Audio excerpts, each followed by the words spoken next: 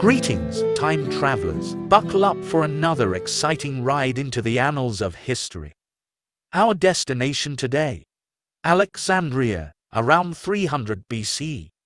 That's right, the city of Alexander the Great himself. Now, I hope you've all dusted off your sandals and brushed up on your ancient Greek, because it's about to get philosophical in here.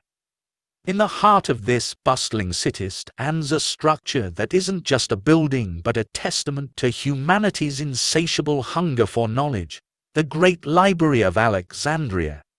Imagine a place so influential that it's like the Google, Wikipedia, and Harvard University of its time, all rolled into one, but with more papyrus scrolls and fewer pop-up ads. This intellectual powerhouse was the brainchild of Ptolemy I Soter, one of Alexander's old generals. Some say he was as mad about books as Alexander was about conquering the world. Funny, right? Well, perhaps not for the Persians. At its peak, the library housed hundreds of thousands of scrolls, a collection of mankind's collective wisdom and knowledge.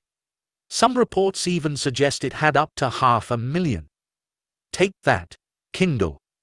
You know, they had an interesting method to gather all these works. Whenever a ship docked in Alexandria, they'd search it for books. If any were found, they were swiftly borrowed, let's call it mandatory borrowing, copied, and the originals became part of the library's collection. Yes, piracy wasn't invented by the internet, folks. But it wasn't just a library, oh no. It was the world's first think tank, where intellectuals from all over the world came together. The leading minds of the day, from scholars to scientists, poets to philosophers, astronomers to mathematicians, all gathered under one magnificent roof. They weren't just storing knowledge. They were creating it, debating it, and pushing the boundaries of what was known.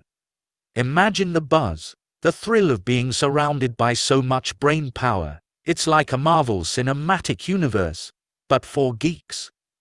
Among these geniuses was Eratosthenes, who first accurately measured the Earth's circumference. And let's not forget the renowned mathematician, Euclid. You know, the guy who made geometry a lot more complicated than it needed to be. Thanks a lot, Euclid. The library's demise is shrouded in mystery. Some say it was Julius Caesar, who accidentally burned it down during a bout of Roman-style aggression. Others suggest it was destroyed gradually over centuries. But no matter its end, the Library of Alexandria left a legacy that resonates through history. So, as we prepare to return to our time, just remember, the next time you're annoyed at a pop-up ad or frustrated by the Wi-Fi, think of the scholars at the Library of Alexandria, squinting at scrolls by candlelight, debating the mysteries of the universe. It kind of makes you appreciate your smartphone a little more, doesn't it? And that's the end of our journey today, time travelers. Remember to check your pockets for any lingering papyrus scrolls before we depart. Until our next historical escapade, stay curious and keep exploring.